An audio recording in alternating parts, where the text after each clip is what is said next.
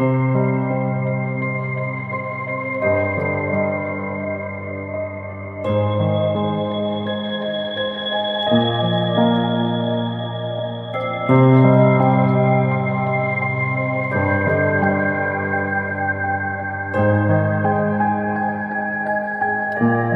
want to welcome you all to our 5% webinar co-hosted by the African Alliance, which I represent. My name is Maaza Siyum, and I am the partnerships lead for the African Alliance.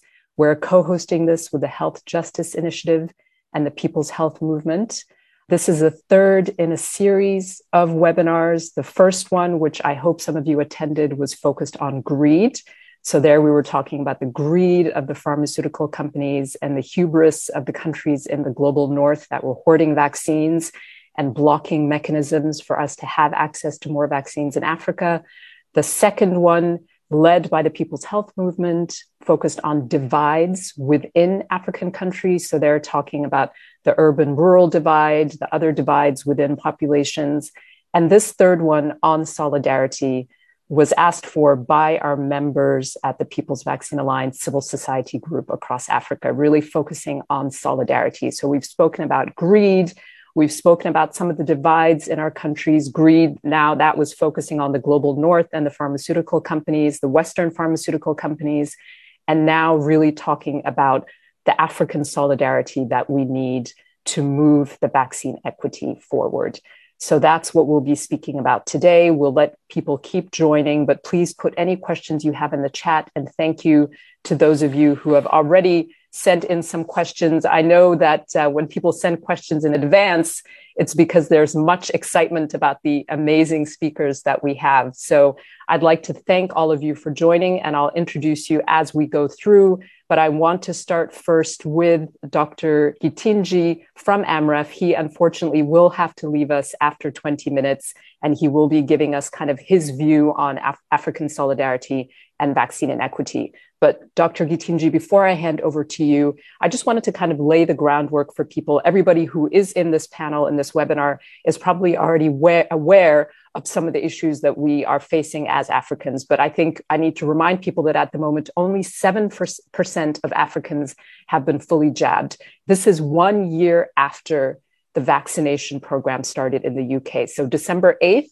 marks the 1 year anniversary since that very joyous occasion when that grandmother, I think it was in Cornwall in the UK, to much applause and people were tearing up. Even I'm embarrassed to say that I was quite emotional myself because I thought it was such a moment of hope and inspiration. But here we are a year later with only 7% of Africans fully jabbed. This in comparison to 68% in the UK, and 76% in Canada, which I saw Dr. Chibutunji, one of our panelists here, referring to as the hoarder in chief.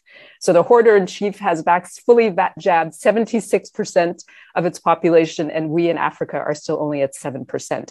Also want to remind people that the number of people in the UK who've had their third booster jab is almost the same as the total number of people fully vaccinated across all low-income countries. And just to remind people, again, I've seen you, Dr. Githinji, talking about this and reminding people about this on CNN, that Africa is a large and diverse continent. We have 1.3 billion people, 54 countries. So there's quite a bit of diversity within our countries. Some countries have done quite well, especially the small island nations like Mauritius, which is at 72%.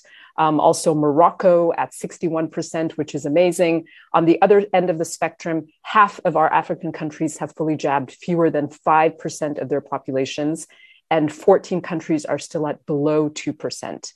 So that is the landscape in which we are holding this webinar and really looking to how we can build solidarity within our continent. So with that, Dr. Githinji, we are so pleased to have you. I saw on Twitter that you were at another webinar this morning. You have to sneak off in 15 minutes for another one today. So I'll hand over to you for a few minutes. Thank you so much. Oh, thank you. Thank you very much for Maaza for that introduction. And I hope you can actually see my presentation. I have other teams. You know, teams can be quite distracting because I see chats coming through and yet I have left the meeting.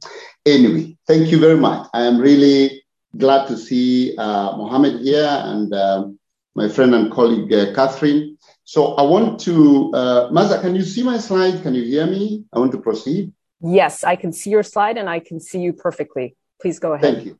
Thank you. So the slides were not really my focus, but when you started speaking, I thought I may share one or two because you reflect on some issues that I thought can be very well depicted here. The first thing I want to say is that iniquities for vaccines are global and national. And we must call out both. We must call out the global iniquities that have to do with supply of commodities, but we must also call out the national iniquities that have to do with lack of health, access to health services. That's really what it is. And that's the reason I wanted to share this and also reflect on this, that I didn't know that South Africa was so widely distributed across this globe. Every yellow country here has Omicron, so we don't understand why Omicron has been used to discriminate, stigmatize the South African countries. It is absolutely unacceptable and must be called out. I have called it out. Some people have come to me and said, use very strong language. But yes, it is what it is. If it's racism, it needs to be called out because there's no reason why all these yellow countries don't have travel bans. Only the countries in Southern Africa have travel bans, and we must call out those problems.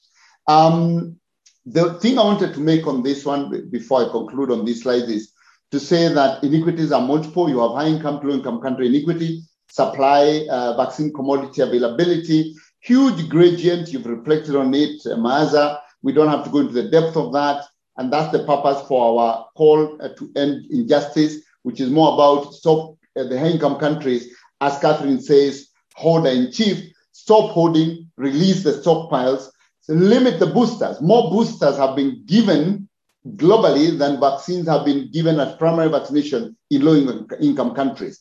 I won't see anyone with a study that shows what the incremental cost effectiveness of a booster is versus the cost effectiveness of primary vaccination.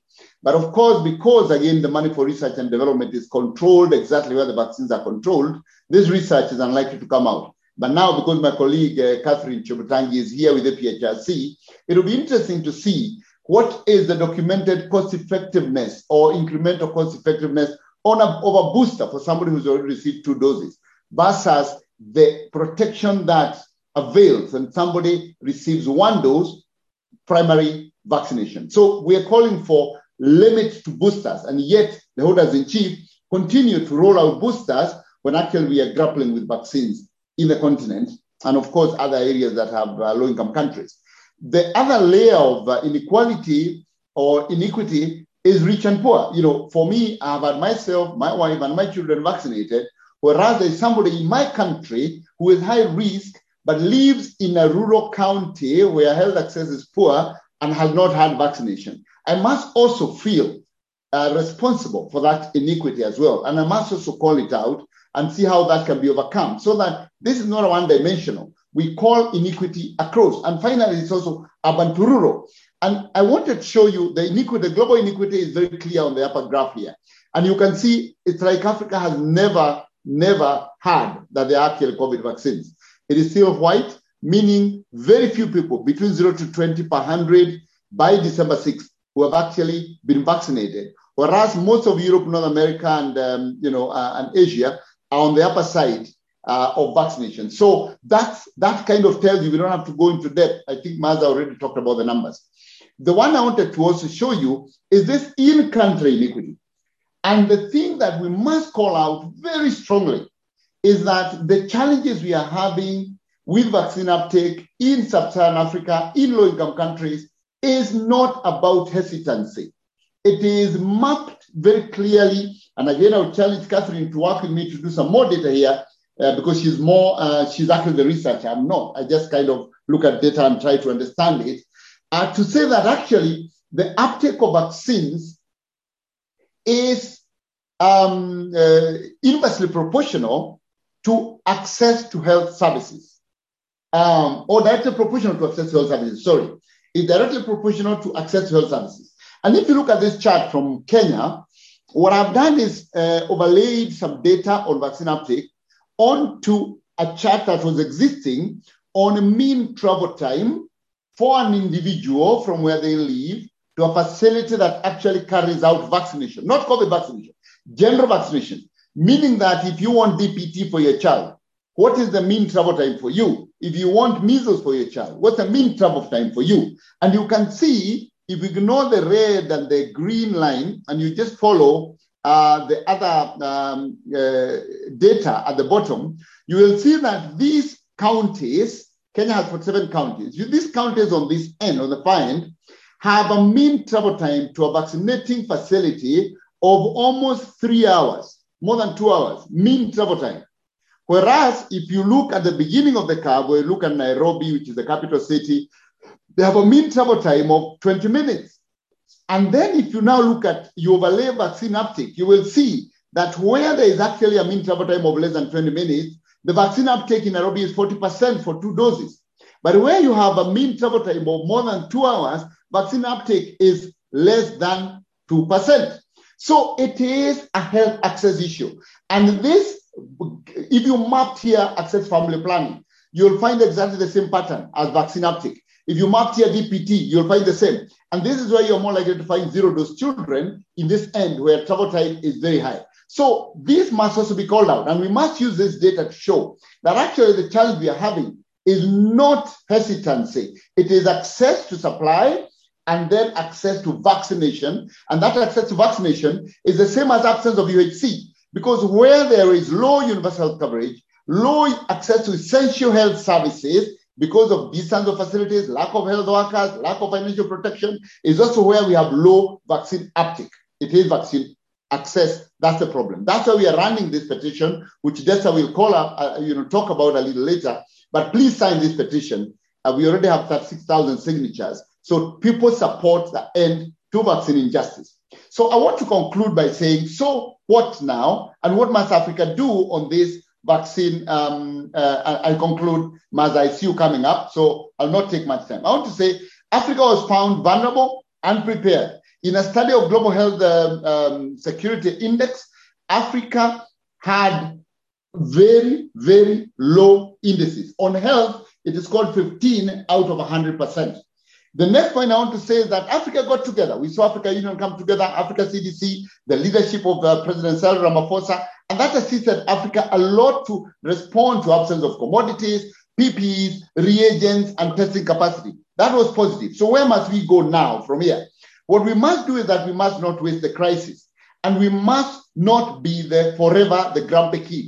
There are things we need to do. We must awaken our potential, but that's not going to happen until we go beyond just complaining about vaccines, but also unlocking the 1.3 billion population that Africa has by ensuring the Africa Container Free Trade Area is implemented and civil society can call out for that, and that we have the AMA ratified, the Africa Medicines Agency and civil society organizations can do so. Then finally, demand that African governments achieve universal health coverage so that we can have an agenda of health access that is going to support access to vaccines and other health essential services. Thank you very much. I'd like to stop there. There's a lot to talk about, but I'll stop there now, Maza. Thank you.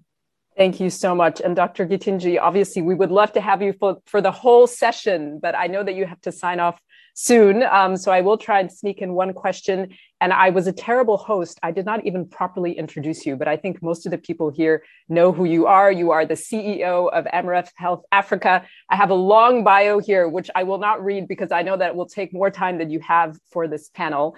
So I just want to sneak in one question before you sign off. And you mentioned the universal healthcare, and that's something that we got several questions about. One, the concern was our kind of emphasis on the wishes of the World Bank on the African continent. And the question about, does the World Bank in this discussion about universal healthcare have the best interests of Africans at heart? And linked to that was a question of the insurance-based universal healthcare models. And I am not an expert in universal healthcare, but I know this is something that Amref works on and we had some interest in. So when you say, let's not waste a crisis, would this really be a time to now push models of universal healthcare that are not insurance-based and that are not sort of focused on people putting out their own money and really revolutionizing the way that we do universal healthcare on the continent in order to really reach this solidarity? And that question about the World Bank as well linked to this, because my understanding from the question was that the World Bank has a kind of model of universal healthcare that they support, which is not loved by most civil society across Africa. Would you agree? This is a very controversial question. Let me put it this way, that the World Bank is a financial institution, and the World Bank CEO, president, is measured on how much return they have on the financial resources that they deliver. It is so that in poor countries, the World Bank has instruments that actually provide grant, but those are extremely few and conditional. Majority of the World Bank resource allocation is based on debt. That is the problem. In the current situation of vaccines, we have seen that the World Bank approach has been to encourage countries to take debt to buy vaccines, and countries have taken significant debt. In one country, I know, it's taken $140 million to buy vaccines, and this is debt. So we have to work with the World Bank, because obviously we cannot displace the importance of debt mechanisms. That blended financing is part of that, but we have to be very cautious that the leader of health financing in every country is public resources. It is taxes of the people. Then you then come to this next question. How are those taxes utilized? We know that Africa has a very low GDP, at about 2.8% of the global GDP, but has 17% of the world's population. And even this GDP, that's 2.8%, has a very low tax efficiency. It's not collected well because a lot of our people are riding on motorbikes, others are shoe shiners, so the tax efficiency is very low. So we have a fiscal space problem that we must recognize. Therefore, we must then make a decision that UHC, which is about equity, must first start with the most vulnerable. And that is the role of the state. So when we push for UHC, delivery doesn't matter. The demand-side financing, by the way, is the least of the conversation. Whether it is insurance-based or it is fully tax-funded, because even insurance can be tax-funded. If I decide I'm going to take a UHC, an insurance approach, and have a national insurance scheme, I can decide I'm going to buy the insurance for 40% of the poor people in my country. So I can use taxes to finance insurance. So the model of approach, whether it's beverage, or it's, the one that's used in Germany, doesn't matter. The question is, how do you protect the most vulnerable? And that is the role of taxes. And that's what we must go for. Identify the poor. The government must use taxes to pay their premium or their health costs if it's not tax funded. Then the question is, how do you collect taxes from those who can afford but are doing informal business? How do you collect taxes from those people who own 6 butcheries in your neighborhood? Because then they need to protect those who are working for them. Then this is the conversation now around tax collection and how it is managed. But obviously, there's a question of how the money is used as well that must come into this mix, which is strategic purchasing, reducing corruption, and increasing budget absorption. It's quite a complex subject that needs a webinar on its own. Absolutely. And hopefully we can get you back on another time. And I know that these issues of taxes and financing are so key to us getting out of this pandemic and also facing future pandemics. So we're really grateful to you for addressing it. I'm so glad that my country person, Desta, is here from AMREF to stay on after you sign off. So Dr. Githinji, we really appreciate you. I know we have somebody else waiting for you in another webinar. So thank you so much for joining us. Thank you very much. And thank you, Maaza. Thanks for inviting me. All the best to Catherine and Mohammed for the next session. Thank you and bye-bye. Thank you. So everyone, with that, now I will be handing over to another person for whom there was much, much excitement. Dr. Catherine Chobutunji is the Executive Director of the African Population and Health Research Center.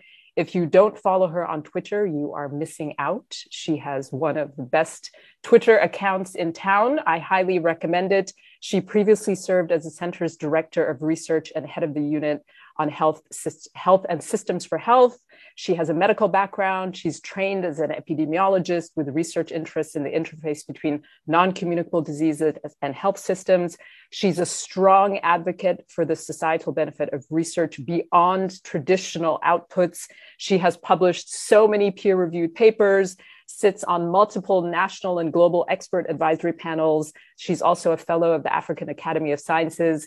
And Dr. Chibutunji, we had so much excitement for you joining this webinar. It's such a pleasure to meet you. I will hand over to you now for a few minutes to talk about if there's anything you want to respond to what Dr. Githinji said, and just your thoughts of how we bring African solidarity into this discussion as we shift away from just talking about the greed of Western pharma, the hubris of the global North, and also other issues that we've been talking about for the last few months. I'll hand over to you. Please go ahead.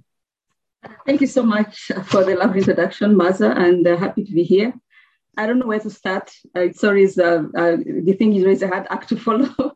And I'm always amazed and, the depth and the passion that with which she articulates issues that affect the African continent.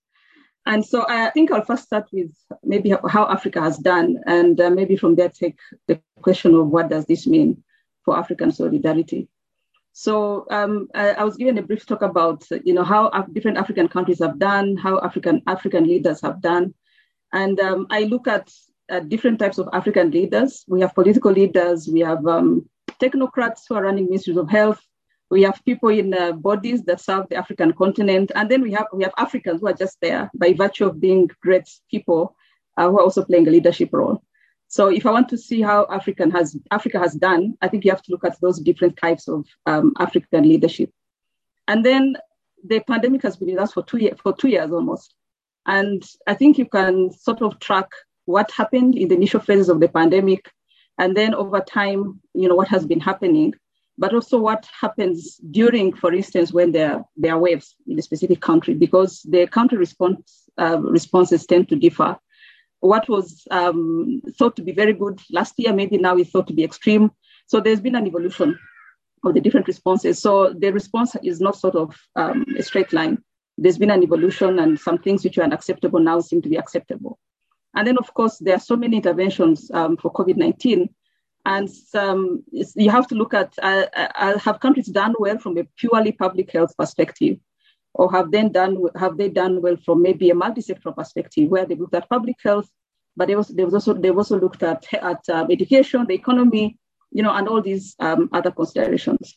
So from that perspective as well, then, different countries are doing different things. And then, of course, right now we have vaccines. And so there are countries which are, rushing across, and they have as much coverage as any other country in other parts of the world. But then these are very unique countries. Most of them are very small. They're either middle income countries. They are countries which have some geopolitical advantage. They are able to cut multilateral deals with pharmaceutical companies. So there are some unique features about the countries which are doing very well as far as the COVID vaccination uptake is concerned. So, and then the other things which are perhaps not so visible, but things which, in my view, coming from a research background and a research perspective, things which are important for the future. There are some countries which have actually invested in strengthening their research systems and their research institutions. So the CDCs of different national CDCs, if I could call it that, there are countries which have really invested in that. There are a few countries which have made an explicit pledge, and they've actually made those pledges of investing in R&D that is addressing different types of COVID, different dimensions. It may not be the cutting edge R&D that will give us the vaccine, but at least they've recognized the value of local knowledge and local evidence. And so they've invested in, put substantial amounts of money, more than they've been putting into R&D, and they put it out there. So there's a lot of research happening in a few countries where that has been the case. But so what have been the missteps? If I look at the political side, I think the politicians, I was counting, there are almost 30 countries which have had elections since last year. And giving the time dimension, I think having an election last year in the midst of, the global panic and how everybody was, behaving, that was really bold, or maybe not so bold, maybe foolish to a certain extent. But countries went ahead and they held elections as usual. I think what has been disappointing maybe about some of the African leadership is the business as usual approach. So when it comes to let's have elections, it's the same elections. We can have huge campaigns, we can have rallies, we can have people, shouting and dancing, in spite of everything we know about how COVID is transmitted. And so countries have successfully managed to grossly undermine their public health messaging by insisting on the business as usual approach to political, politicking and political campaigns. That's one thing. The second thing, when we look at the the global dynamics. Githinji has shown us the where we are, for instance, in the vaccine access race. We are somewhere very far. It's like we are warming up for a marathon, and most of us are still warming up. This was not the first thing. The first thing was testing, where African countries had all these plans to test people, and very soon they knew that the testing supplies were not coming. So they had to completely change the testing strategy. Many African countries do what is known as targeted testing, where you test people who have symptoms, contacts, and people traveling. But that wasn't the ideal. But when the testing materials were not coming, they decided to shift. But that was the first sign.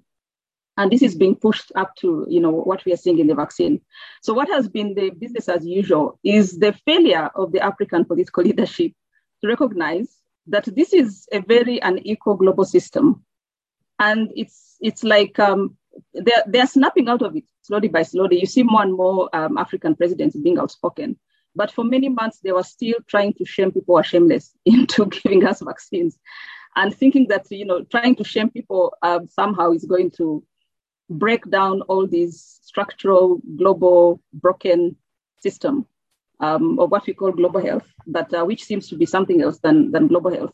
So I think that's what has been surprising, that the African leadership has not woken up to the fact that I think the value attached to African life in the global system is low, and maybe that should be the thing that brings us together around solidarity for Africans and around Africa itself. So I think those are some of the missteps. And then what I mentioned earlier, the sort of medicalization of the pandemic from in the initial phases, where everything was about the health, but not what about the education, what about the environment, what about the economy, what about agriculture? So there was still it is something which has been there, that public health tends to be medicalized, and we've not yet come up with good approaches of how you bring everything together. Because for the person on the street, it's not just about COVID. It's about their next meal. It's about their job. It's about their church. It's about their kid who's going to school, their grandchild. But then for us, we want them to be obsessed with COVID and forget everything else. So the failure of multisectoralism, I think, is one other thing. And I don't see movements towards let's learn. This is like a once in a lifetime opportunity, that let's learn about how to do things differently, so that we always don't see things from a medical or a health perspective, that we see the broader environment in which each of us exist. So I'll stop there, and hopefully can take questions, clarifications, and maybe have another opportunity to expound on some of the submissions I've made. Back to you, Maza. Excellent, Dr. Chibutunji. Thank you so much for that. And as you're talking about our African leaders that insisted to go ahead with business as usual, I'm actually reminded of an article that you had tweeted. As you can tell, I'm an avid follower of your Twitter account because it's so good.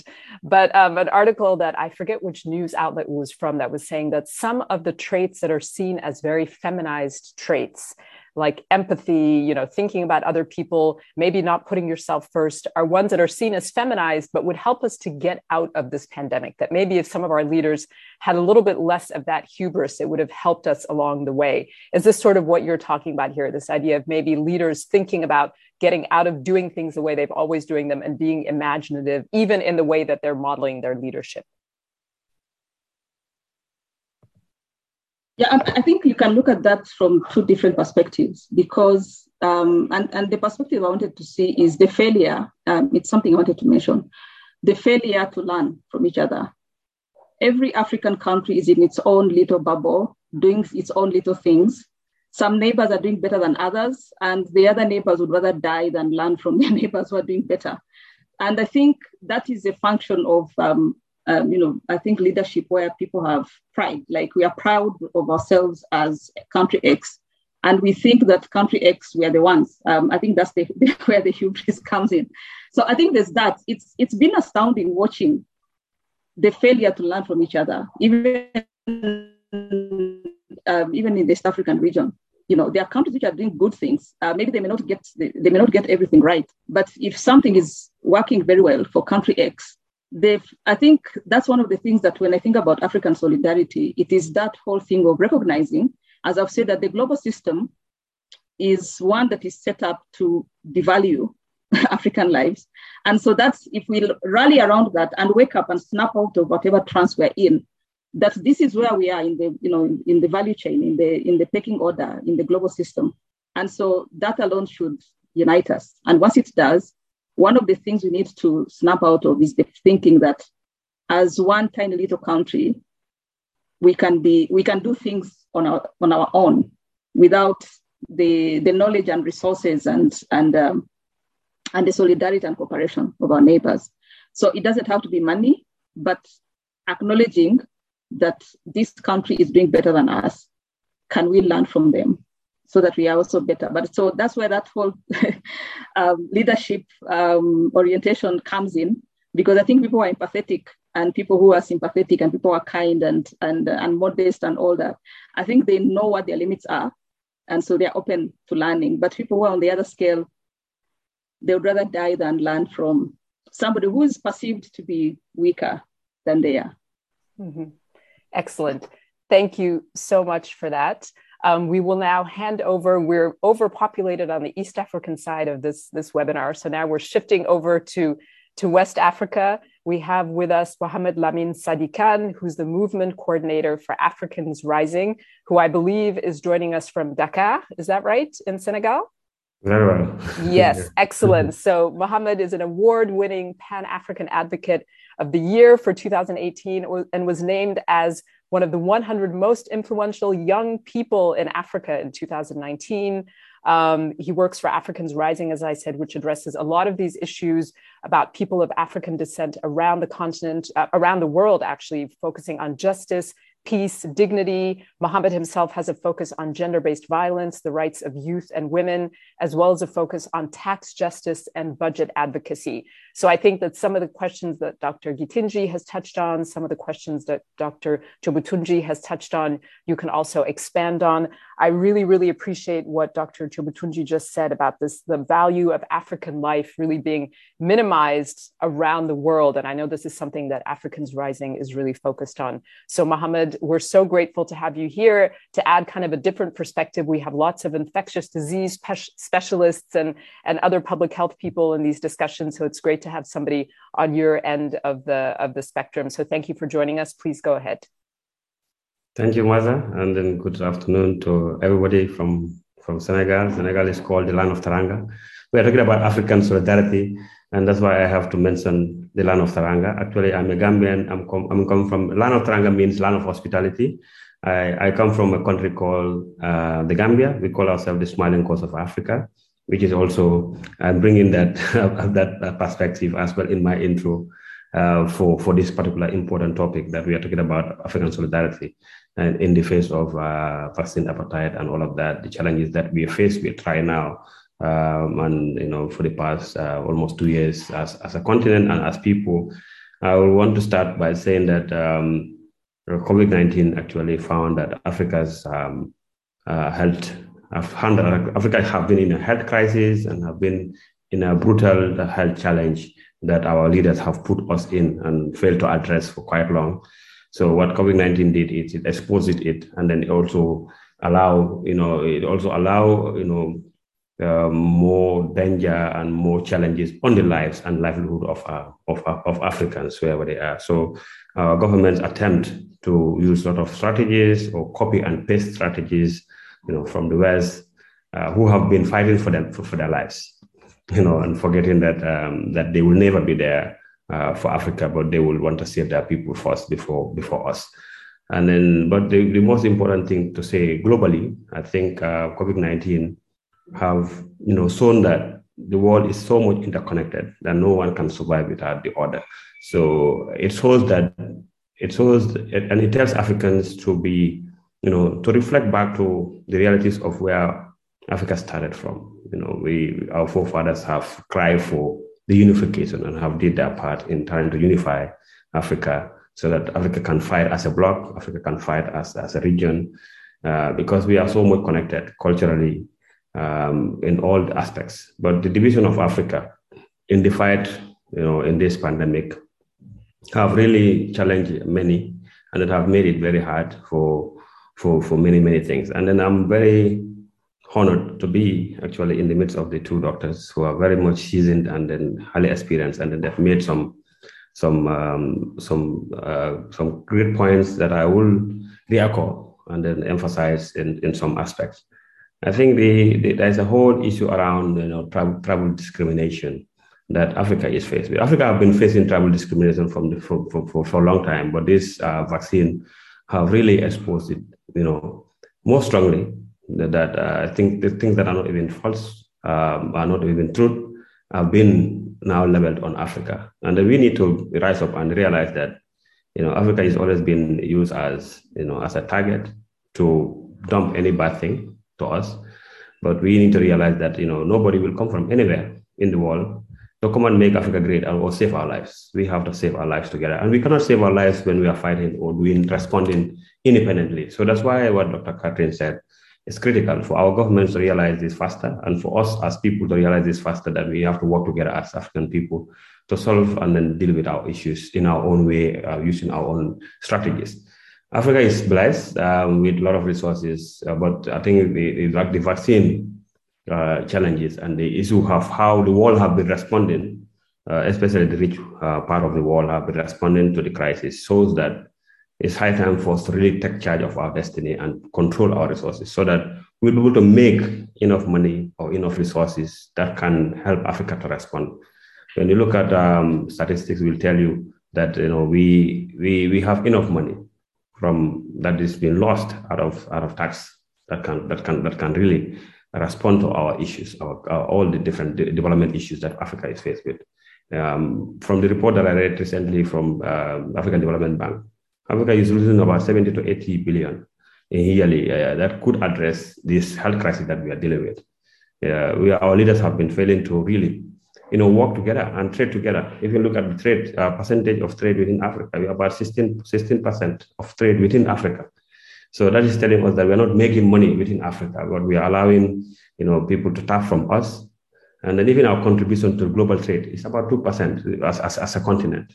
So what is this telling us is when the world closes their doors to Africa, we will be struggling to even survive. And then that's what is happening right now. That's what is showing. The discrimination on our people, on the Africans, is very high, and we really need to waking up by talking to each other. We really need to. If we don't talk to each other, we don't feel the pain that others are feeling, and we don't understand the solutions that we can collectively, implement together. So that's why these webinars are very important. This particular solidarity webinar is very critical, that we need to see that where each brothers keepers. Our forefathers have been doing this before colonization, before we are divided into pieces. I will call it before we are divided into like a pizza. They have been there for each other. When our brothers and sisters' house are burned down, nobody goes to bed in that village. They all come together to work and ensure that that house is fixed. So why can't Africa go back to this old ways of doing and dealing with things? When we know that when even some of the rich countries or some of the better countries, there's no country is richer in Africa, but like the better countries in Africa, when they are safe, they feel like, they need to protect their borders, they need to close their borders. But they know that they forget to know that, we are so much linked that one or two of us will leave and then, go into another country. So Africa is so much linked that we have to really work together and be there. And then our leaders need to be real. Recently, I was watching Uhuru Kenyatta, and then the president of South Africa, Ramaphosa, talking about, putting these two airlines together, Kenya Airways and South African Airways. And Uhuru mentioned very critical points of the solution to Africa, that, we need to really look into these borders that have been created by the West and imposed on us, and also have been divided into languages. So we really need to look into this and see how we can fix this challenge, because for us, we all know, even the leaders know, that the challenges of Africa cannot be addressed without dealing with the challenges of border. So we will be able to really collectively think as people to be able to deal with the challenges that we face. I will say that, Dr. Gitangi talked about, the aspect of, loans and debts that comes along with the response on COVID. It's very critical and very clear that our leaders have rushed to take loans and debts that we don't even need in addressing or in responding to the issues of COVID. So we are seriously challenged as people. that we are indebted in this response and that our generations will pay for that debt. So that means we have given ourselves back to the West or to the powerful world leaders to still control us as slaves, because we have to be continuing paying this through these institutions that are giving loan. Our movements in Kenya have protested against loans from World Bank and IMF and all of that. So, but governments are never listening, because they're taking this and then enjoying and then sharing the money within themselves. It's clear that many ministers right now are not even facing the public. Health ministers, from Burundi to Ghana, and many other countries, are not facing the public because they have been involved in scandals of corruption in the countries, either through vaccines or through other PPI productions in that spaces. So I think I see vaccines, COVID-19 issues have advanced, issues of corruption in our society, which is one of the biggest diseases that Africa has been dealing with. But it advanced the corruption mechanisms in that sector that have been quiet, or people don't know about the health crisis in those spaces. I think the other part is to also talk about, for us to be real as African people, our response cannot be the same with the response of the West.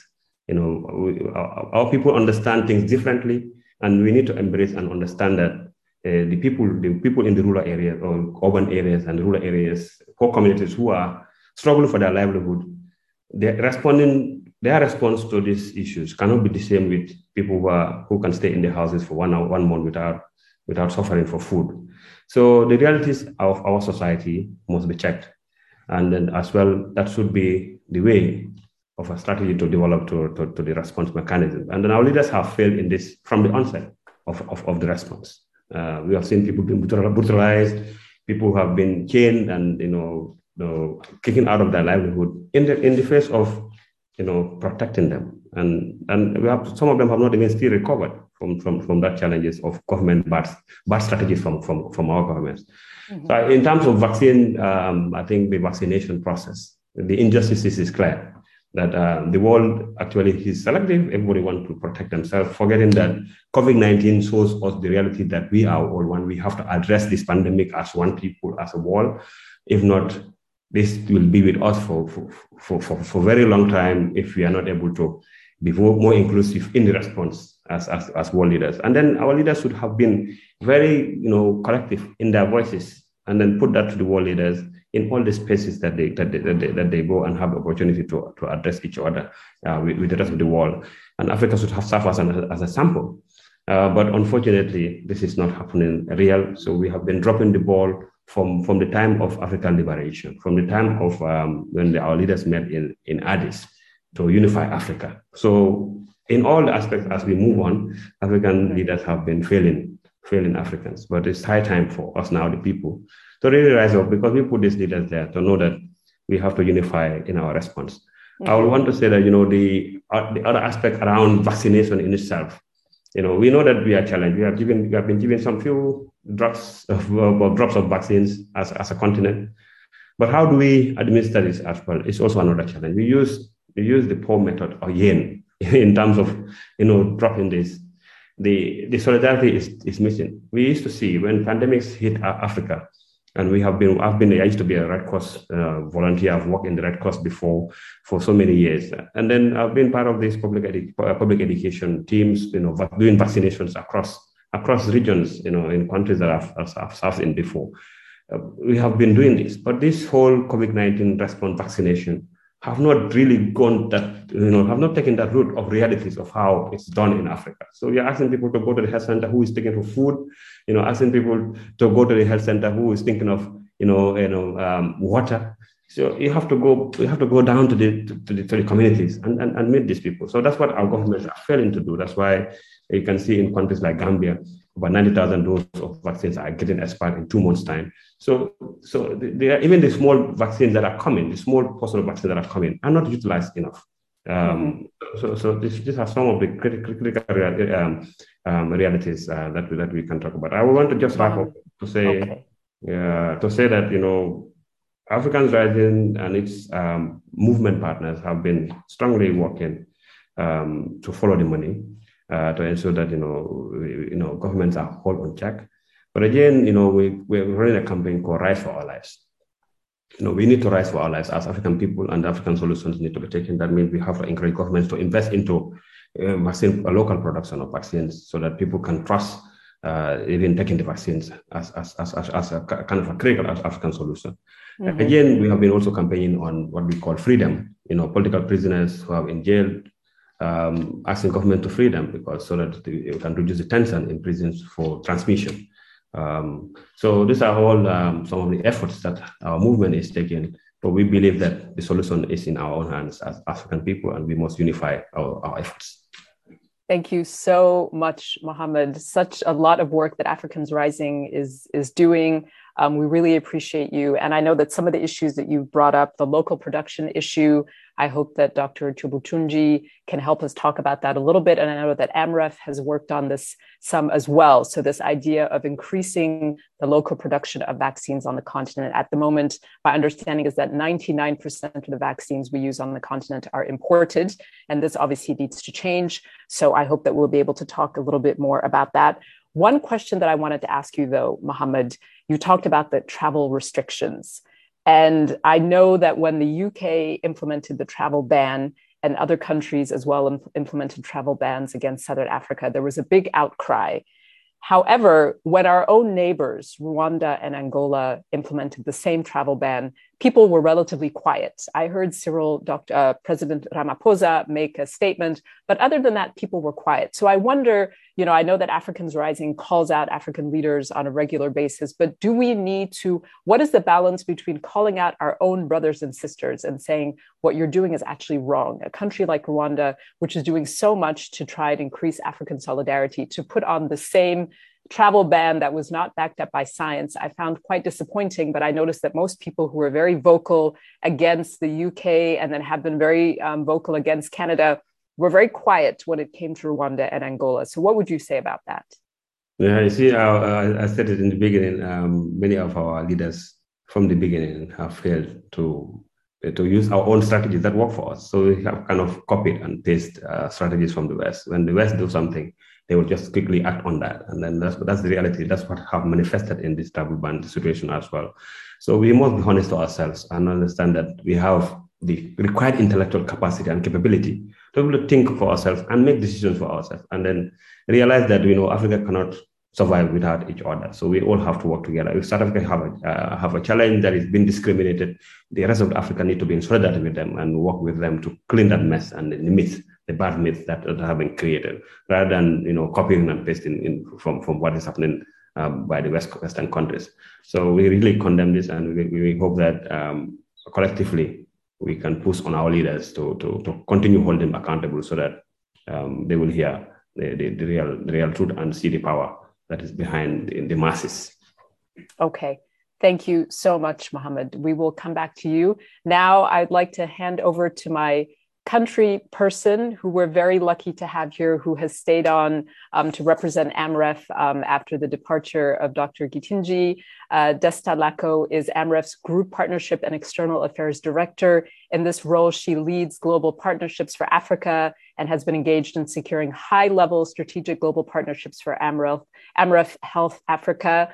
Desta Nkwandanametash, thank you very much for coming. Please, I'll give you the floor. I know that AMREF has this exciting new program that Dr. Githinji mentioned, which is the End Vaccine Injustice. So if you'd like to brief people on that, we would love to hear about it. But also anything else that you'd like to say in response to our previous speakers, please go ahead. Thank you so much, Maza. And actually, Nkwandana Koyatwing, let me just say that from another countrywoman. It's a pleasure to be here. And of course, I know Catherine and Githinji well, the work that they're doing, and I'm just hearing about Mohammed. So really very important points that have been raised here in this conversation. I think for us, and I know Githinji mentioned this, this vaccine,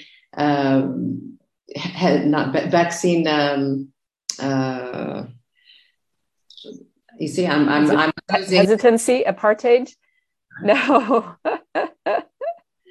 I have to say, I did see your Dr. Githinji posted the campaign, but he posted the Zoom results from AMREF for the last year, and it was something ridiculous. The amount of hours that AMREF has spent on Zoom in the last year, So don't worry, we understand it's December 7th. We completely understand. Please go ahead. No problem. I was talking about our vaccine injustice campaign. But I think, 2 years ago when this pandemic started and manufacturers were producing, so many vaccines, at least enough to meet the WHO targets to vaccinate at least 70% of the population by mid-2022, our vaccination rates, as you said earlier, were just still at now 7%. And so as we begin to look at this and as we begin to see why is this happening, because largely it's around vaccine and hoarding of vaccines. So while much has been said, and Gidinji alluded to it earlier about the role of vaccine hesitancy, the real issue really is on the supply side. So it's the supply side challenges that have emerged more as the biggest concern or the biggest contributors to low COVID-19 uptake. And he showed you, the different things around, the difference between rich and poor, the difference between, capital city and out in the urban areas where the lack of access to facilities. So all of these are things that contribute to it. But the real issue is vaccine availability.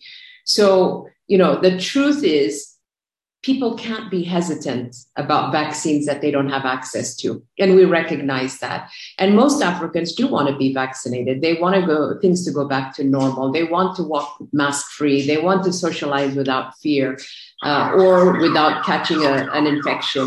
They want to travel without requiring COVID-19 tests. So, and they want to see their businesses flourish. So recently we did a study, and 81 among community health workers. I'm sorry about this noise in the background. I just cannot help it.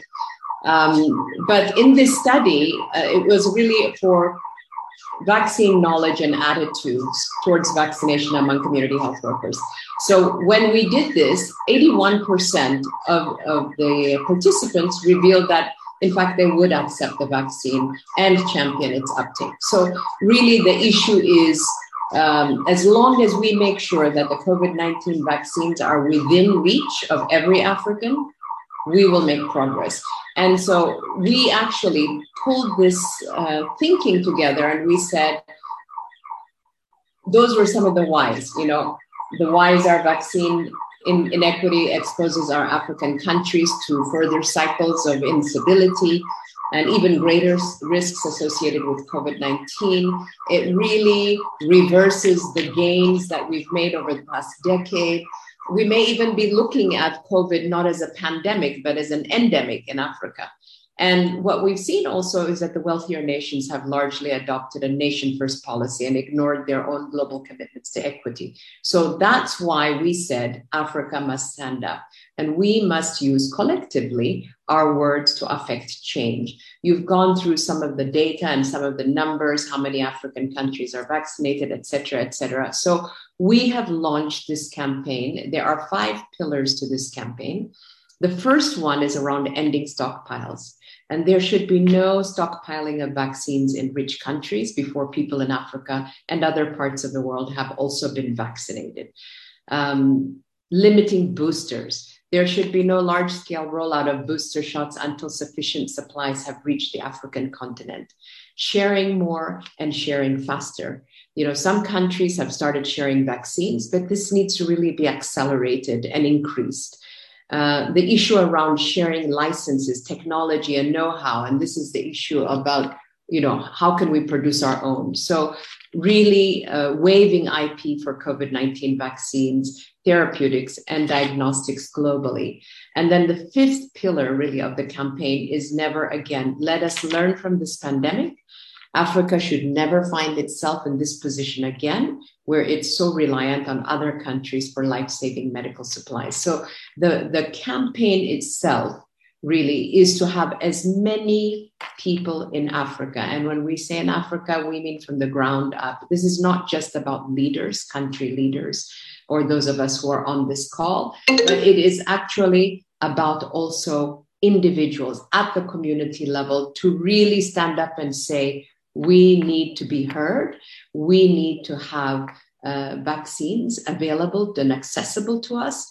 And once we have launched this campaign, which we have done now, what we are really going to do is take these petitions and appeal to G7, G20, the vaccine manufacturers, and really demand that our 5 points in the petition are heard and are actioned on. So really what our goal is, and since Githinji had mentioned this to you, and I'll share with you the vaccine hesitancy, the vaccine injustice campaign details online. But since we have, since Githinji spoke and he said there were 36,000 people who had signed. Yeah. We're at 37,000 already. So really part of this is making sure that all of us sign this petition, all of us have our voices heard, all of us participates, because it takes actually more than a village. It takes a village, it takes community, it takes a whole nation to reverse things. And I think it's time that our voice is heard. And I think I'll end there. I think part of our issue is we get so caught up and angry and upset about these things. But the reality is we do have a voice. We are making our voice heard on this platform of your audience. But I think that all of us have an obligation to also share this with other circles, with our communities, and make sure we have, 100,000, 1 million signatures so that we can go and get things done at the highest level. So thank you very much for this opportunity to share that with you. Thank you so much, Desta. I just have one question, and I do hope that, this campaign receives a huge number of signatures. But something that our colleague, Dr. Catherine, brought up, this idea of not being able to shame the shameless. And I wonder if you, as AMREF, which is, I think one of the largest health organizations on the continent, maybe you feel that you have more of an impact. I wanted to ask you about this. Often we find, as Dr. Catherine has said, that it is very difficult, even with, 500,000 signatures. Can we shame the shameless who feel that African lives are not as valuable as their lives? So just a question about that in terms of strategy going forward with these signatures. Is the hope that the G7, the G20 will say, we will be embarrassed by, we'll lose trade capabilities, with African countries? What will push them over the edge to make that change? I think our voices, our collective voices. I know that Githinji has been on CNN, has been on Al Jazeera and all these news stations to really talk about the inequity issue. And, unfortunately, our experience in Africa has been very much sort of driven by, a colonial history. And therefore, there are really the debris of that colonialism that still remains. And, my view is there are many people who are very well-intentioned, many people who want to save their own countries and their populations. And I think that as long as folks realize, we can talk about ignorance, but ignorance really, it breeds prejudice in its own way. So it's really bringing to light the importance and the lives, 7% vaccinated in Africa, and there are countries with 70+% vaccinated. So it's really saying, don't be ignorant. Ignorance equals injustice and prejudice as well in some cases. Let's open your eyes. This is what is happening. If the news media is not picking up the inequities that are taking place in Africa, there's not going to be any change, right?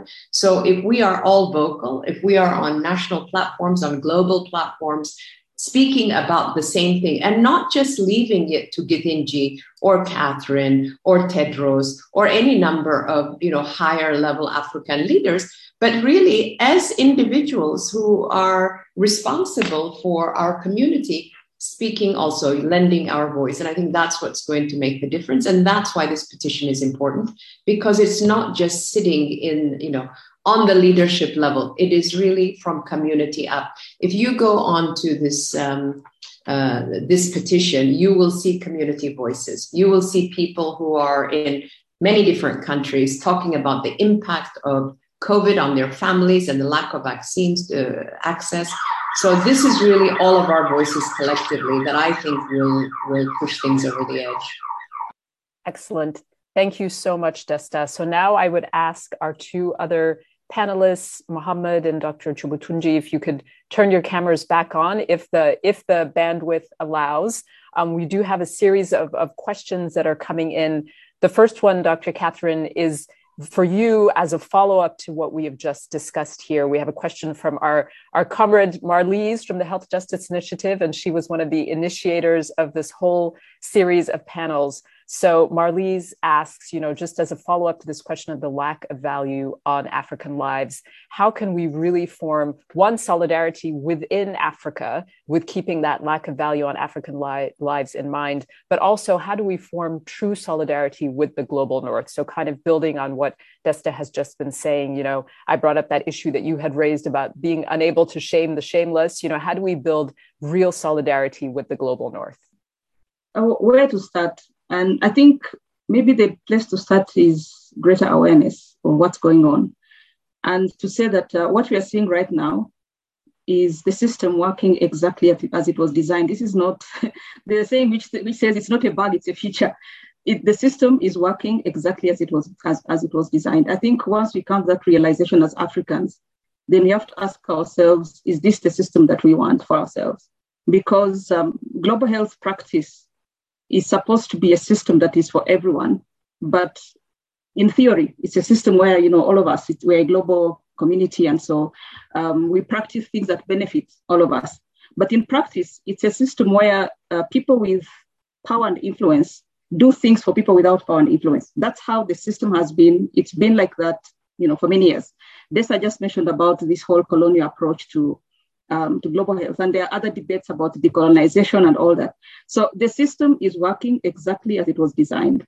And it's been quite fascinating, for instance, watching how rich countries have successfully rebuffed, to be shamed into doing something right for the first time in the midst of a global pandemic, the first major global pandemic in our lifetime, to do something different.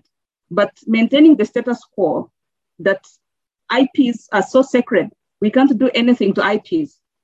2 years in a pandemic that has sort of upended everything we know about what's normal and, what it means to be human. It has upended it, but IPs are so sacred. Rich countries cannot rock this boat because otherwise things are going to happen. So that is, as I said, it's the system as it was intended. And so rich countries also successfully sort of navigating that towards a narrative of donate, share, and not just donate and share. I always want to cry when I see a minister welcoming vaccines at 2 a.m. at an airport. So it's not that we are going to shift away from something which could have decisively dealt with the pandemic. No, we're going to ride it out until we reach a point where it's acceptable and we appreciate greatly getting leftover doses and getting donations. That is exactly the system. It's working the way it was designed. So that's what I'm saying, that for us as Africans, solidarity starts from recognizing that this is the system as it has existed. What COVID has done is put it out there for all of us to see. But the system, how it has worked for HIV, for TB, for malaria, for nutrition, it is designed that way. That there are certain things which are done for us, and we appreciate them. And then it sort of negates a lot about the knowledge system that exists within Africa. So there are things about that recognition, and once recognized it, then what? And coming, of course, from a research perspective and a research background, I would say that the beginning point is the knowledge system. So Africa needs to recognize the value of knowledge, whether it is scientific knowledge, as has been defined in the system that exists currently. So investments in research, investments in R&D, not just for vaccines. I've seen a lot of initiatives, for instance, trying to build Africa's capacity to manufacture vaccines. And I've already said we need to step back very many steps before we start manufacturing them. We need to do R&D that produces vaccines, that produces therapeutics, that produces diagnostics. So that is the science system as it exists. We need to invest in those systems, because coming up with a vaccine candidate doesn't start from vaccine candidates. There's a lot of science behind vaccine development. And you can invest in those broad-based science, whether it is immunology, whether it is virology, whether it is genetics, a lot of things we can invest in as Africa to generate science that now in future can contribute to vaccine development. That's one thing. But having said that, as Africans, we also need to step back and say, what is knowledge? because knowledge is defined by the global system. And so some forms of knowledge are discounted, while other forms of knowledge are given more prominence. So we need to say, how do we define knowledge as it applies to Africa? How do we recognize lived experiences, for instance? How do we recognize context? If you've grown up in Kenya and you're 40 years old, there's something you know about Kenya that you can never learn by doing a PhD on Kenya. You can never learn that. You're Kenyan, you've lived here. So how do we capture that? How do we measure it? How do we document that? And then infuse it into the things that we say and the things that we do. So, but the beginning point, as I've said, is for us to open our eyes and know that this is the world as designed by others for us. And we need to design a world that is different. And by doing this, as I've said, starting from the knowledge system, examining our own power because we are part of the system. So being ready to do things that we've been told many times that they can't work because they are not based on the latest scientific evidence. So we're going to do them anyway, because that evidence that is the latest is part of a system, a knowledge system that is broken to begin with. Who owns it? Who decides what is knowledge? So all that, I think that's the beginning point. And then, of course, in terms of the solidarity that we form amongst ourselves, I already said that as Africans, once we recognize that we're in this together, we are the people at the bottom, the value chain, the global value chain, or the global pecking order. We are there. That's what defines us. We need to ask ourselves, this is not what we want for ourselves. And then let that be the rallying cry for us building solidarity amongst ourselves. And then when it comes to partnerships, with the global north, I think it's that all of us need to self-reflect and say, why do we do what we do? And I've said in previous, forums around decolonization, if you are a global health practitioner, why are you doing what you do? Are you doing it because of the pay, that the pay is good? Are you doing it because you want to add 10 papers on your CV? Or are you doing it because you think this is actually going to help someone? That something is going to happen that is going to change someone's life. So once we all self-reflect about why we do the things we do, then that's, I think, a good basis of trying to form solidarity. Excellent. Thank you so much. Desta, it sounds like you wanted to say something, or were you just as excited as I was? I was excited as you were, but I also wanted to say, the thing about lived experience is so true. And I think that sometimes people can take things that you say very personally and be sensitive. And that's okay. It's okay to be a little bit uncomfortable because it's not really about individuals, and it's really about institutions and systems that are in place.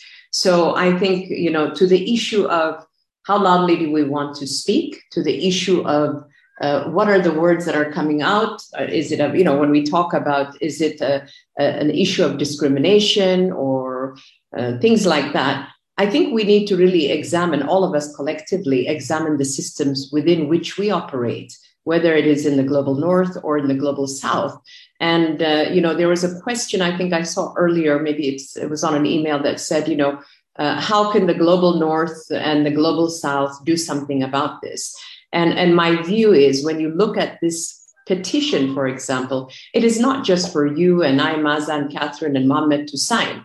This is actually for everyone to sign. Yes, it generates from the global south, but the global north also has an opportunity to take up this cause to their various institutions that are making decisions to really begin to restructure the thinking around how vaccines are distributed, how access to IPs and other things are considered.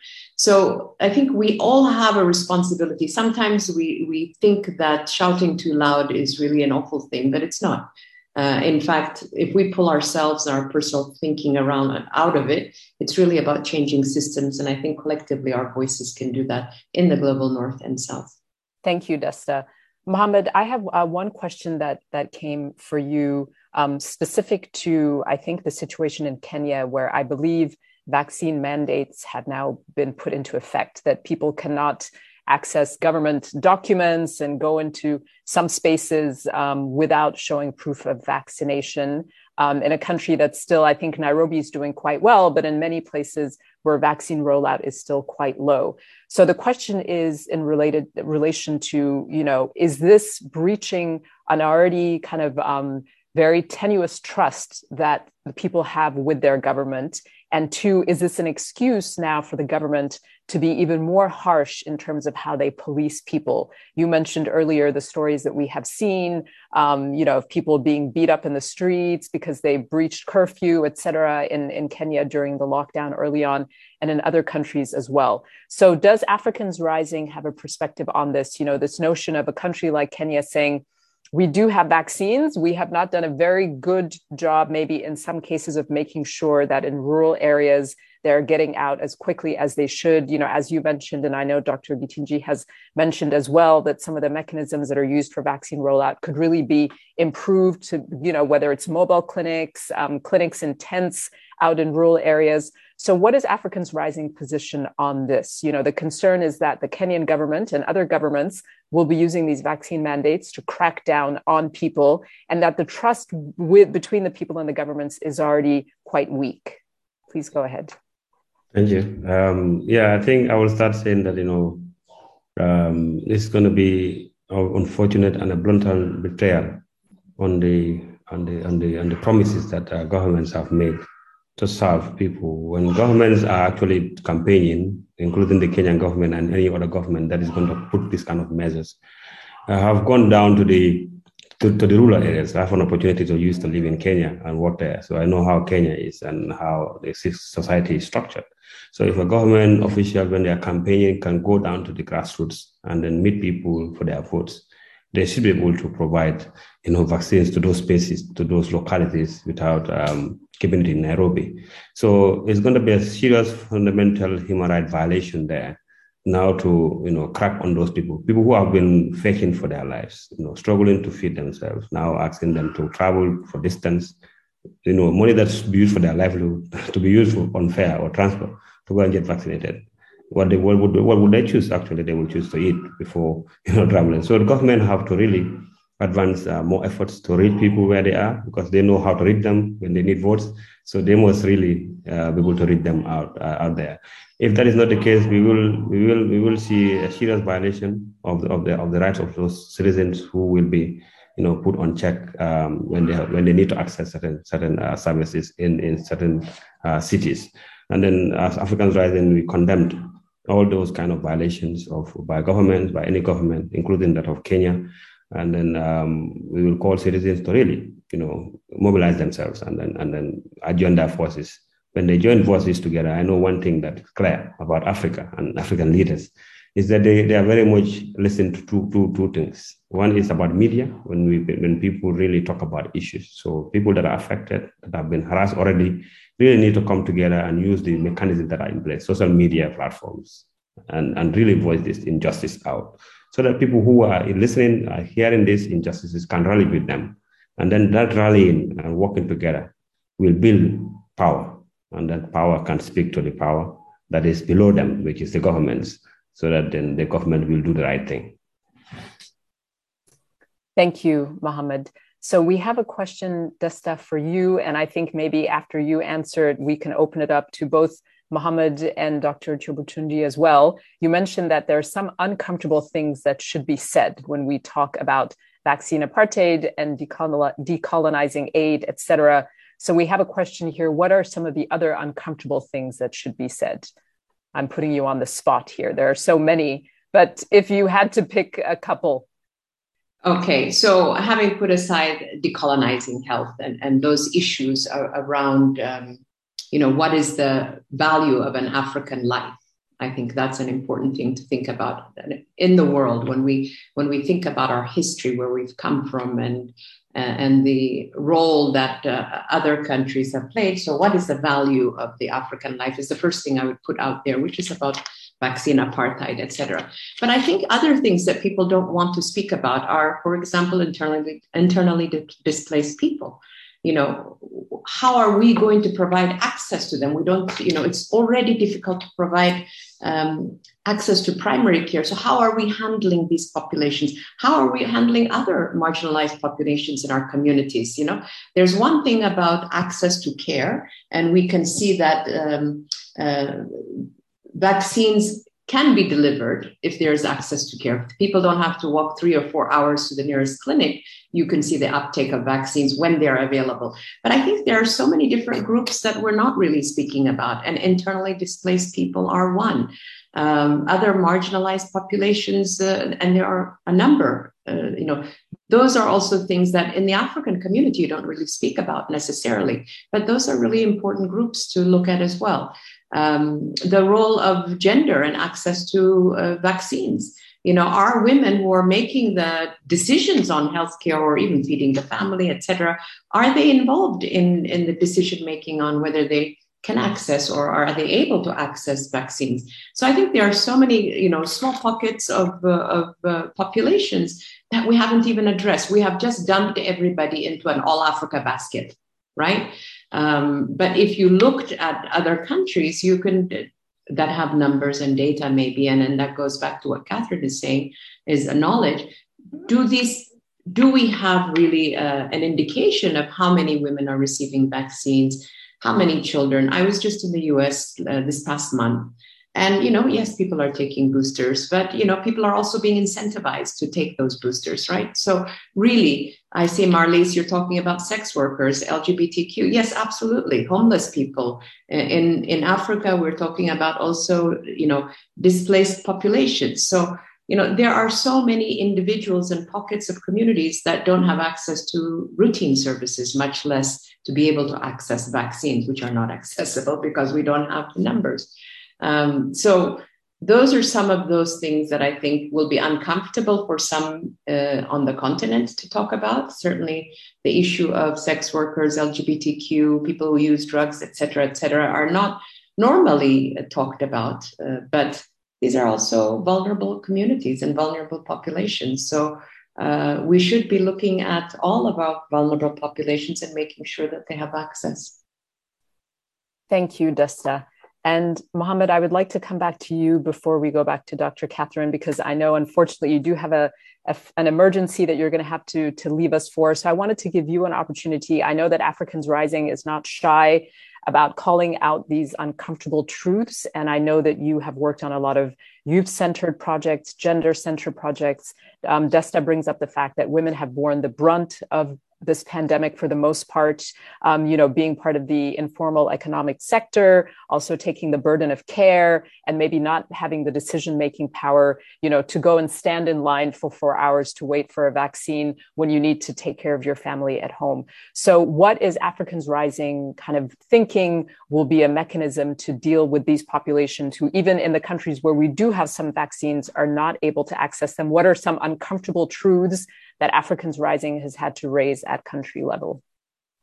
Thank you so much. I think our members have been, very much on this campaign called Rise for Our Lives, where they are reaching out to governments, engaging governments at all levels, but also engaging communities to really come together and sensitize them as themselves, but also to collectively work together in different buckets, especially the women movements and youth movements have been very instrumental in this collective of a campaign where they're raising all the different type of issues. I talked about the follow the money, that how is the health money budget used on this whole issue of response to having the population vaccinated, but also having been providing the certain necessities. So communities, especially women, who are in the front line of feeding their family, but also taking care of the household, burden.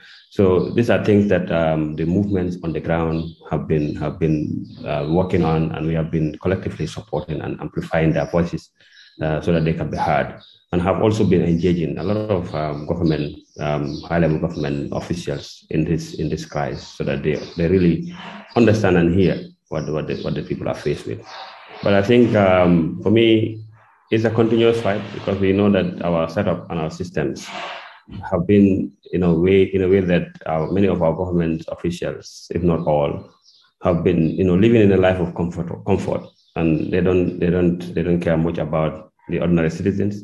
So that's why the ordinary citizens really need to get organized, especially in the face of women movements, in the face of youth movements, to really challenge the power. Because when women actually really organize themselves, that we work with, governments have been in response in many instances. So that organizing model and that organizing mood need to continue because we have to hold governments accountable to deliver on the promise that they've made as they take power.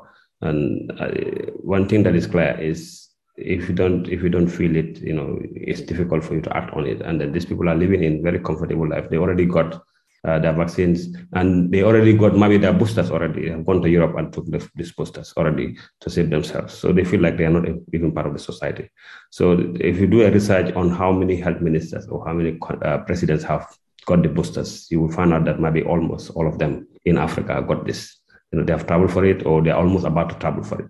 So we live in a society that is so unjust. And then most of the time the burden and the challenges, the brutal challenges taken by women and young people. So that's why they have to be supported by all different players in the space to be able to advance their agenda and their issues so that we can confront the challenge holistically. Mm-hmm. And Mohammed, I just want to make sure that people know how they can access the work that you're doing. The real goal of this webinar is to speak about solidarity across the continent. Some of what Dr. Chobuktunji has been speaking about of, learning from each other. Some countries have done exceptionally well. There might be things that are really individual to those countries, but there might be other things that the neighbors can learn from. So it's really about the continent-wide solidarity as well. So if people want to join the Africans Rising movement and really make noise at a continent-wide level, how can they do that? Great, thank you so much. I'll just start in the website. Thank you for the opportunity to share it. Africans Rising, you can go on our website and then become a member wherever you are in Africa to be able to contribute your efforts in building this Pan-African movement of people and organizations that is, built on the premise of Ubuntu, solidarity, that we felt that when one Africa is in challenge, the rest cannot sleep without, being in support of them, because we believe that the Africa that we want is the liberation of the people to have the dignified life. So that cannot be done in silos. So we have to do it together.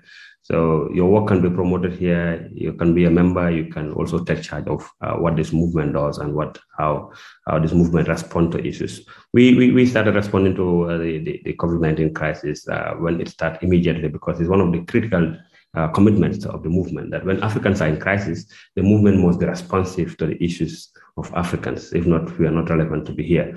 So that's why the collective response and then supporting and amplification and connecting and building solidarity around response is very critical as a way of working for the movement. So you can go on the website, africansrising.org, and then check on join us, be part of us. Then you can join as a movement, as an individual, or as organizations. We have now members in across 190 countries, both in Africa and globally, with different organizations and individuals who are doing this work with us. Thank you. Thank you so much, Mohammed. And I know that Africans Rising is not only focused on issues of COVID-19, but you touch on justice, peace, and dignity. And those are obviously all areas that have really been affected by this pandemic. I'm sorry about your emergency. I hope the person will recover soon. And whenever you need to sign off, please go ahead. And it's going to be for the rest of us, a masterclass with Desta and Catherine here, with the two of you. So we'll stay just for the remaining time. We still have a lot of questions to go through. So Mohammed, we really thank you, and we hope to see you again soon. So Dr. Chobuktunji, I'm going to go back to you then to just build on this question of the uncomfortable truths. And when I told people that you were going to be on this panel, that was one of the first things that they said. They said, Dr. Catherine says the most uncomfortable things to people, but she says them in the most diplomatic way that they don't even know that they're being called out. So if there's anything that you want to add on that, I would like to give you the opportunity. But one thing that we also got a question about in the emails beforehand, and this can go for you as well, Desta. We got a question that says, everybody on this panel holds a position of relative power. How will they use their own position to challenge not merely the concept of health inequities, but specific institutions that hold power but do not show true solidarity? And here I wanted to bring up a question related to another bunch of messages that we got about the Africa CDC and the meetings that they were hosting with pharmaceutical companies.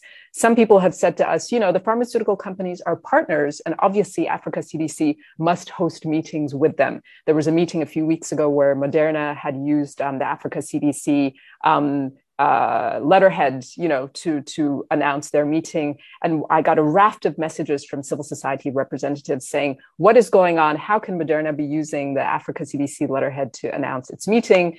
Some people said, they're a partner, Africa CDC needs to engage with them. And other people said, Moderna has given hardly any vaccines to Africa, has refused to share any of its intellectual property and know-how. So how are we looking ridiculous now as Africans by claiming that these people are partners and bringing them to our table?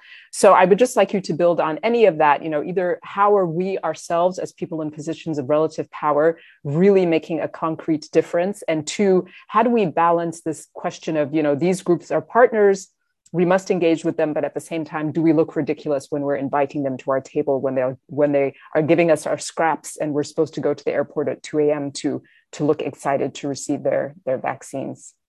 Go ahead, please. Yes, the uncomfortable truth. I wanted to post a paper in the chat box, and I would encourage people to read it if you get time. And it's a paper that says the uses of knowledge in global health. And it's by somebody I admire a lot, Shea Abimbola, who is also shaking tables in his own way as the editor of Lancet Global Health, I think, BMJ Global Health. So what Shea says is that when you think about the global system for knowledge as it exists, so that's the system where research is done and research is published and lots of products come out of research. Almost 70% of that knowledge is produced for the sole purpose of being cited by people producing other knowledge. So majority of 70% of papers which are published, they only get cited by other people who are also publishing papers. So it's like knowledge is circulating somewhere above ground. And a lot of money goes into producing that knowledge. So it serves no other purpose other than I'll cite it and I'll cite myself and my friends will cite it and other people cite it. Then they produce papers which are cited by others. So it's just cite, and the knowledge keeps on circulating around that. A lot of knowledge, that's what it does. Then the remaining knowledge, we direct it towards what he calls engineers, and these are policymakers. So we work with government, we try to supply, evidence of certain things, and then they use it for things that they don't use it at all. And we neglect what he calls the plumbers and the activists. So the plumbers now are the community health worker on the ground. They are the doctor, in an emergency, unit. They are the head of a facility somewhere in the middle of nowhere. Those are the plumbers. They're on the ground and they're doing things on a daily basis that result into the things that we see when we do our, national surveys and all that. But hardly is any research and evidence directed at the people on the ground. And then you talked about the activists. Now who are the advocates? The people who are on the streets, the civil society, initiatives like the one that has organized this. We do research, but we don't work with them to see what they can use that research for. So majority of the evidence the knowledge system produces is for the sole purpose of being. It doesn't do a lot to advance humanity, solve society problems. It is floating up there. So I think that's a truth that we need to confront as scientists and as global health practitioners, that we need to see what is the value for what we do beyond adding citations, on our credentials. And so that requires a different way of looking at things. And that goes to the question about our own power.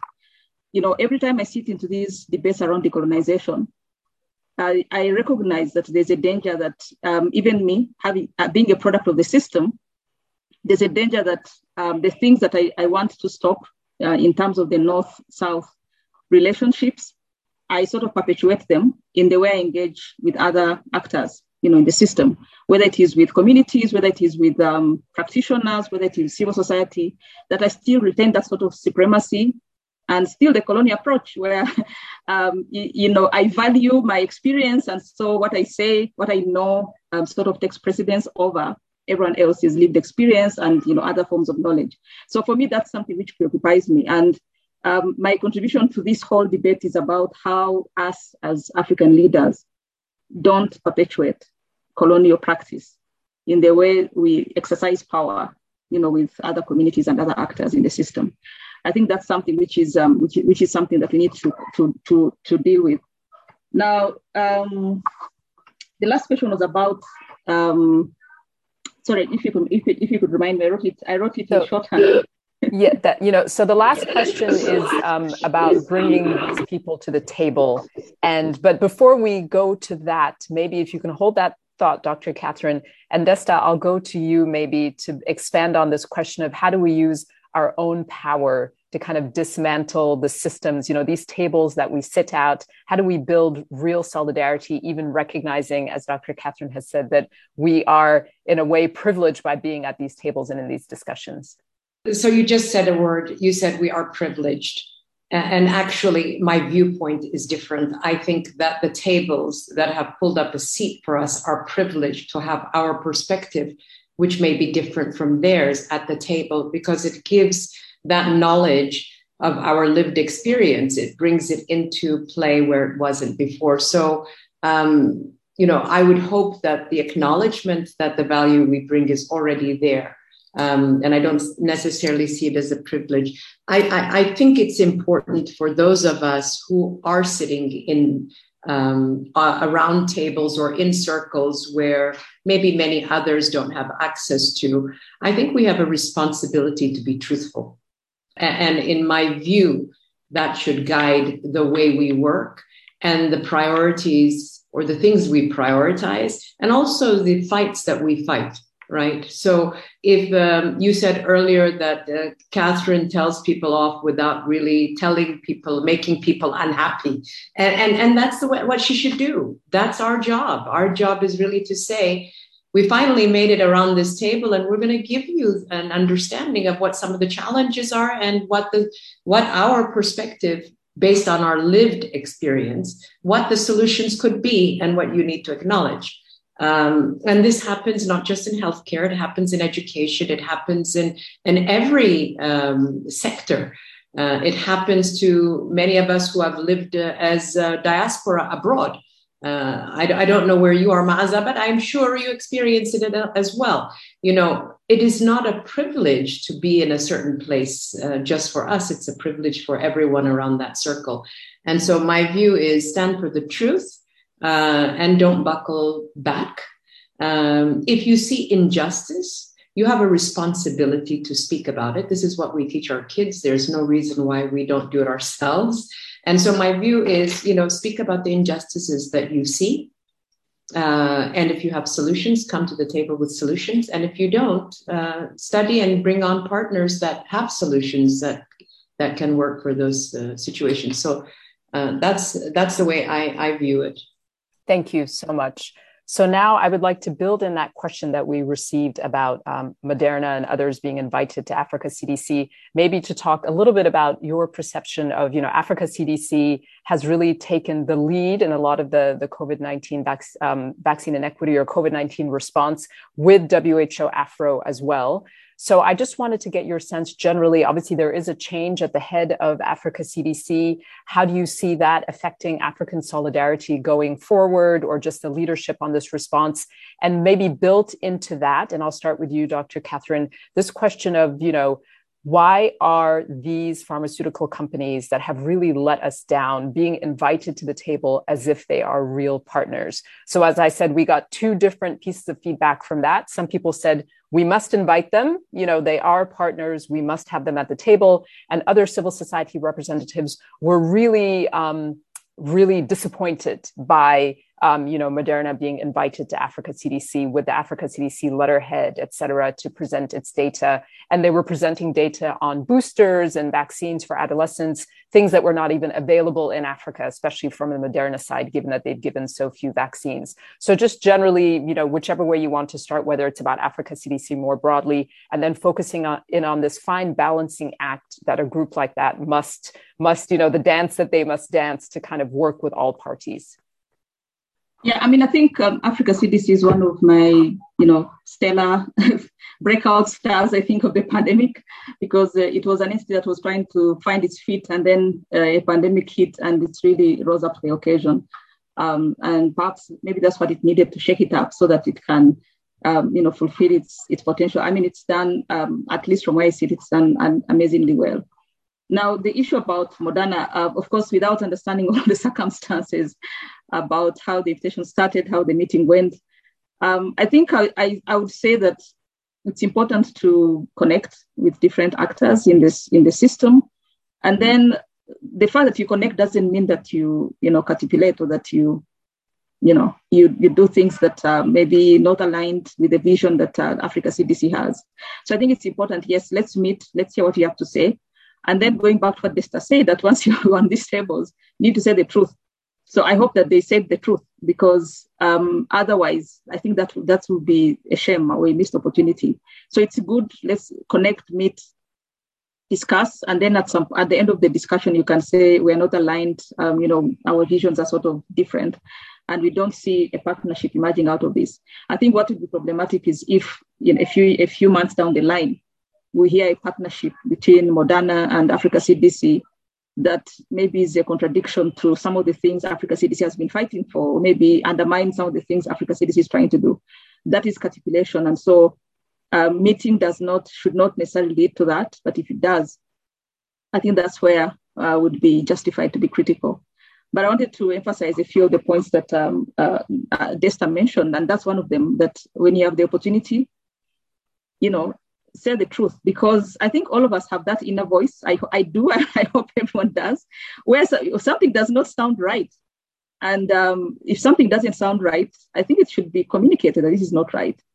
How it's communicated and what and all that. It's not easy to put yourself out there and say some things which are uncomfortable. But it's not. I think once you get the hang of it, then it's okay, because you know that what you're doing is the small voice that is guiding the things that need to be said. And then linked to that, I think, is the Africa voice, because the more Africans that say these things, there are things which we think that they are obvious, but the world, some part of the world don't know this. So it's when you give an interview, it's when you give a tweet, and then some people say, oh my God, this is what's happening in Kenya. So as Africans, as I've said, those things that prick your conscience, like, say them. And there's no penalty, really. And I think there are rewards. So the rewards, I think, are greater than the penalties that are out there. So let's have this collective voice that calls out injustice when we see it. If it's hard, you try baby steps until I think you reach a point where it should be comfortable, because you're confident in the fact that you're doing the right thing.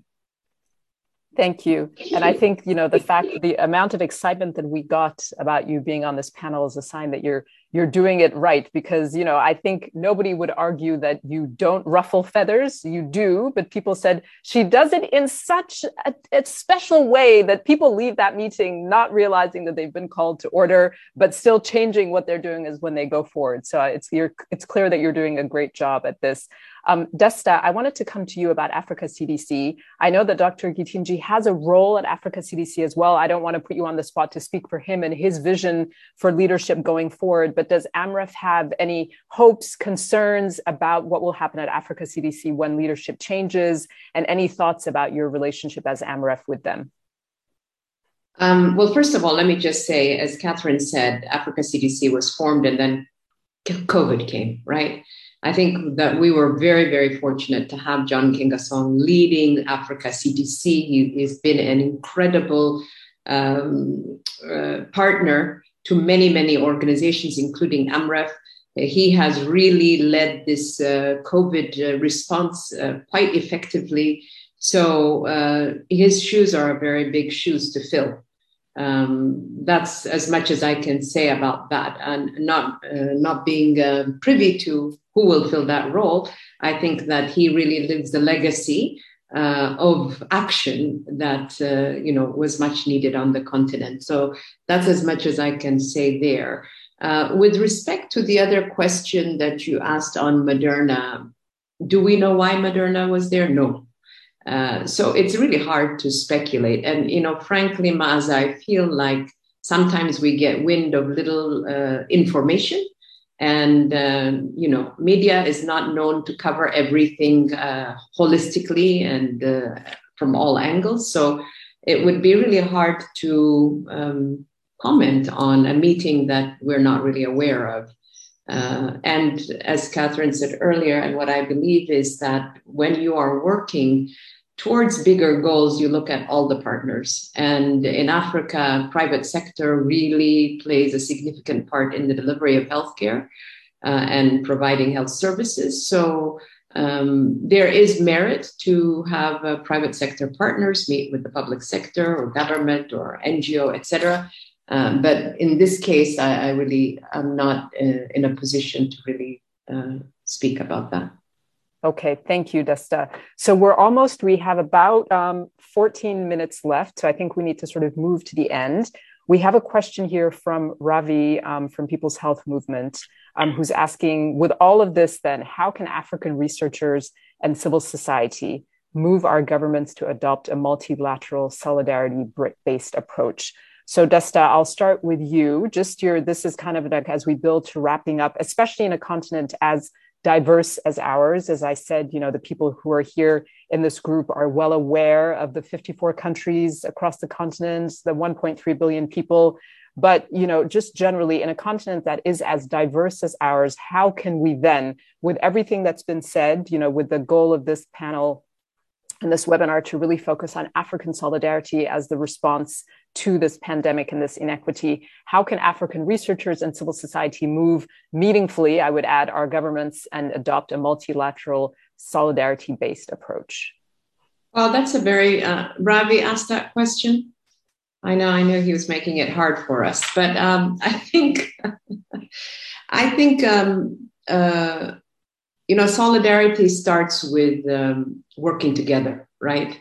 So in as much as we can convene, have collective convenings on the continent with our partners in civil society, government, research institutions, I think that would be the first thing. There are already pre-existing convenings that we can actually work with. There are a number of organizations that do different convenings. Ours certainly is one of them. We do the Africa Health Agenda International Conference. We can certainly look for space and platform there to really talk about solidarity.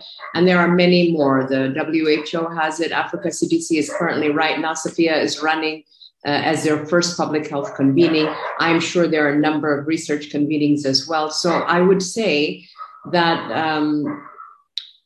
pushing this concept out, this solidarity concept out, joining different existing already events, or join our campaign, as the Africa Solidarity team, and get, so let's link up on messages, partner around key things and key issues. So, and there are many that are taking place around the pandemic in Africa. So Ravi, I would say, have the solidarity movement part of the Injustice campaign as one of its many things that it would do, but also participate in convenings, research and sessions, other regional convenings, and bring the message out there. I think that's one way to gain visibility first. Great. Thank you, Desta. So now the same question to you, Dr. Catherine, as we sort of move towards wrapping up this session. In such a large and diverse continent, how can African researchers and civil society meaningfully move our governments to adopt a multilateral solidarity-based approach? Yes, I think what I'll say is that we need to recognize that this is a marathon, and there are so many aspects to it. And it's not just what one institution does or what one sector does, because the system really, the ramifications of the system, the global system, they go beyond what research institutes experience and all that. So I think that's be sober. This is going to be hard. It's going to be long. But we also can't say that, oh my God, this is so hard, so we can't do anything. We need to start from somewhere. And I'll still go back to the point I said earlier, that civil society has certain skills that academics and research institutions don't have. And so that's the beginning point. And as scientists, as researchers, as academics, we need to first ask ourselves, why do we do what we do? And then recognize that the people who are more qualified, who have a mandate, who have the tools, whose business it is to bring some things to light, and then trying to make some movement and some action. And so partnering between academic institutions and civil society. So the partnerships could be within the same sector, maybe it's health, or it could be across sectors. But I think that's the beginning point. That if you're not able to address that, then it's hard to see how everything else is going to work. So from where I sit, I think it's possible to change the way we see the world as scientists or academics, start making meaningful partnerships with people whose job it is or whose mandate it is to, make noise and advocate and do things that lead us somewhere. Because for us as scientists, we throw papers in the Lancet and then we think that somehow they're going to stick, to somebody's brain or something, and then things are going to happen. So that is the beginning point. So the solidarity also starts even within the same sector. And then we can try to see how we expand outwards. So the more academic institutions that are able to partner with civil society, with government, with grassroots, the more of that happens. And then the civil society are the ones who know how to do these things. So you tell us, okay, if you gave us this piece of information, then this is what we could do with it. So that, as I've said, we don't do research and throw it out there. We do research because it's going to lead us somewhere as part of a broader movement. And then, of course, what I said earlier about the awareness of Africans of our place in the system and the rejection of that place that has been assigned to us, and knowing that we can do better for ourselves and that no one is going to do better for us. And so that awareness, efforts that sort of make that something that most of us appreciate and most of us recognize, that's another beginning point. Now, what happens after that, of course, is a function of many things, but I think we need to start somewhere. We can't just say this is very hard and we can't dismantle the broken system that is global and entrenched. We can chip away at small things, one thing at a time, and then maybe 10 years from now, we look back and say that we have a different world that is more just. Thank you so much. That is such a great and inspiring note to end on. Marlise, I have just put a request to you in the chat. I hope you're still here. If you could put the Twitter handles for the various, she's already done it. She's amazing. It's so great to collaborate with people who are so on top of everything all the time. So just as a reminder, this webinar is the third in a series. The first, which was led by Health Justice Initiative, was on greed. The second was on divides within countries, which we've touched on a little bit today too. And now this third one has been on African solidarity. It's been such an honor to finally meet you, Dr. Chibuchungi. As I said, everyone is always so excited when your name comes up. So thank you for making the time to join us. And Desta, it's always a pleasure to be on with a fellow Ethiopian. So it's so nice to meet you. And hopefully we'll get to meet in person one day. Please, I put my email in the chat if you would like to join the People's Vaccine Alliance. That's a global alliance that's working on questions of vaccine inequity and fighting for people's vaccine. Please drop me an email. We have some global South solidarity brewing with colleagues in Latin America and the Caribbean, as well as in Asia. And AMREF is an active member of the People's Vaccine Alliance, as is the Health Justice Initiative. So it would be a pleasure to have you join us. I am so grateful to both of you. I really think that you've inspired us. I hope that we've answered most of the questions. It looks like we'll get 5 minutes back for the day. And I'm sure that you two have other webinars you've already lined up for the rest of the day today. So on that note, I really appreciate you. Thank you so much. And please stay in touch.